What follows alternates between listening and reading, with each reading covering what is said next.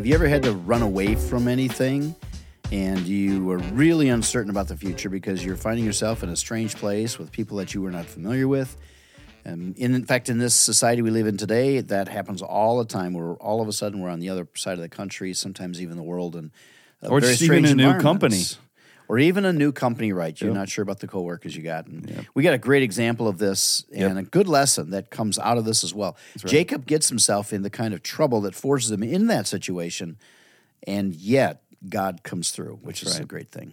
We're going to be in Genesis chapter 28. You're listening to Between the Lines. I'm Junior. And I'm Scott. And we'll jump right into verse 1 of Genesis 28. It says, So Isaac called for Jacob, blessed him, and said, You must not marry any of these Canaanite women. Instead, go at once to Padan Aram, to the house of your grandfather Bethuel, and marry one of your uncle Laban's daughters. It almost sounds like Alabama, marrying a cousin. Yeah, there's a little bit more of that then. Yep. Verse 3, May God Almighty bless you and give you many children, and may your descendants multiply and become many nations. May God pass on to you and your descendants the blessings he promised to Abraham. May you own this land where you are now living as a foreigner, for God gave this land to Abraham. Now that's the land that Moses will bring the Israelites into one day. But they have to wait for it. Verse 5, So Isaac sent Jacob away, and he went to Padan Aram to stay with his uncle Laban, his mother's brother, the son of Bethuel, the Aramean. Esau knew that his father Isaac had blessed Jacob and sent him to Padan Aram to find a wife, and that he had warned Jacob, You must not marry a Canaanite woman, because Esau himself was married to Canaanite women. Yeah, interesting. You must not marry anybody like your brother's wives. That's right. Verse 7. And if you weren't with us the day before yesterday, the closing of the chapter was that Esau's wives brought a lot of trouble to the daughter-in-laws were just killing Isaac them. and Rebekah. Right. Verse 7.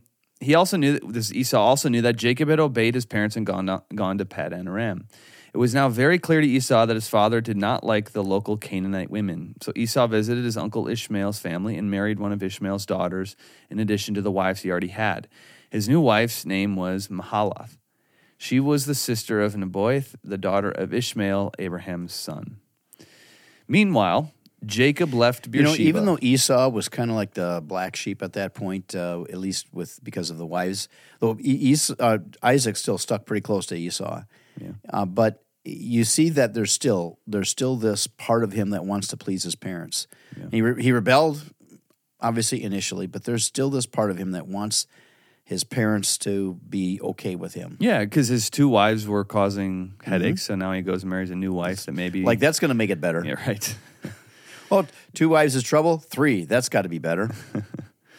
Verse 10, it says, Meanwhile, Jacob left Beersheba and traveled toward Haran. At sundown, he arrived at a good place to set up camp and stopped there for the night. Jacob found a stone to rest his head against and to lay down to go to sleep. Now, I remember this as a kid. I love this story. Like the story of using the stone as a pillow.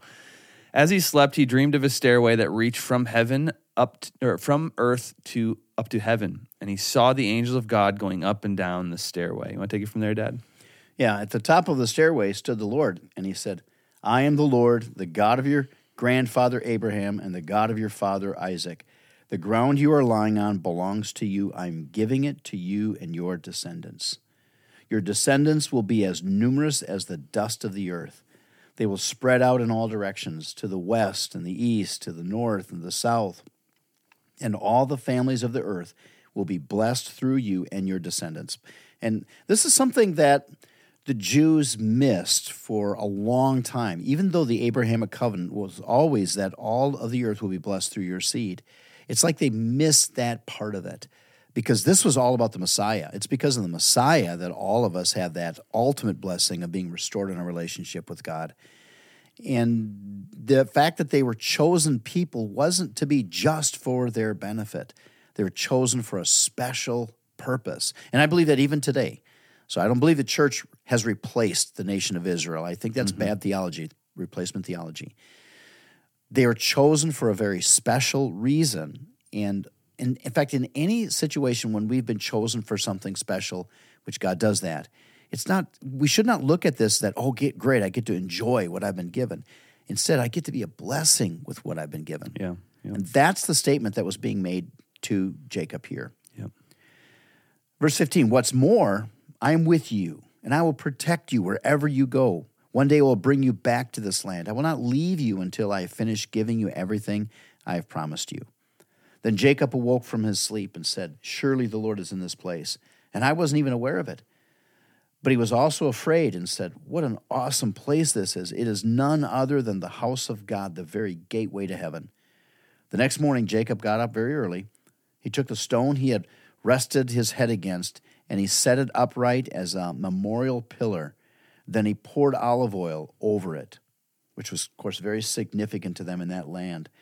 He named the place Bethel, which means house of God, although it was previously called Luz. So you see Bethel, and that's like there's a lot of churches named Bethel, bands named Bethel, Yeah. from And this is churches why. named Bethel, and colleges named Bethel comes from this. Though it is kind of funny, when I was in Israel, I was walking with our guide, and she had said Bethel is how you say it. Yeah. So I It's should, how I you should say mess it, with my Bethel. friends from Bethel and say, you go to Bethel.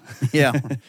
Well, I also find this interesting. It says, although it was previously called Luz, we have a woman in our church named Yeah, Luz. that's right. So, and I didn't realize that probably is the association. Luz is the place of Yeah. Bethel. Interesting.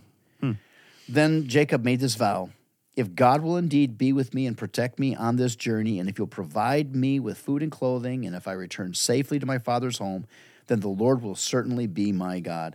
And this memorial pillar I have set up will become a place for worshiping God, and I'll present to God a tenth of everything that he gives me." Yeah. It is a cool chapter, and the reason I think we like that story so much is you see God is a loyal God. He has every reason to walk away from Jacob. I mean, he threw his He's a brother under deceiver. the bus. Yep. He deceived his own father. In a way, he stole that blessing. And yet God is a loyal father, and that's the kind of dad that we have. People struggle with reading through the Old Testament because they see these Old Testament heroes. Yeah. They hear about these grand stories and everything, the stories of their faith, but then they see their lives and they think, man, these guys blew it time and again. Yeah. And we can become so judgmental, but let's remember, Yeah. all of that is within us. And I am grateful that God was good to people that were not always faithful. Right. Because if it were not for that, I would not be convinced that he would always be with me. If I thought I could earn it, Yeah. but we can't. Jacob didn't earn it. I can't earn it. That's right. And because of Jesus, it's all because of Jesus that we receive his grace. Absolutely. Well, we are in Proverbs chapter 30, and I just want to look at really the first half of verse 4. I love this verse so much. It says, "Who but God goes up to heaven and comes back down? Who holds the wind in his fists? Who wraps up the oceans in his cloak? Who has created the whole wide world?" I love that because it gives such a big picture to God. One of my morning prayers that I've recently started praying every single morning is just, God, can you show me yourself more today? May you today be more greater to me than you were to me yesterday. I want to see you more today than I saw you yesterday. And if we can do that, if we can be a people who just have a bigger picture of God each day we live, we're doing well. Yeah, that's awesome. It's because, as A.W. Tozer said, what we think of God is the most important thing about us. Yeah. Yep. We have a great God, and not only is he great, not only does he hold the wind in his fists and the ocean in his cloak, he is also a loyal father who is there even when we mess things up. He is great, but he is also good. Yep. Well, remember that today. Make it a good day. We'll see you tomorrow.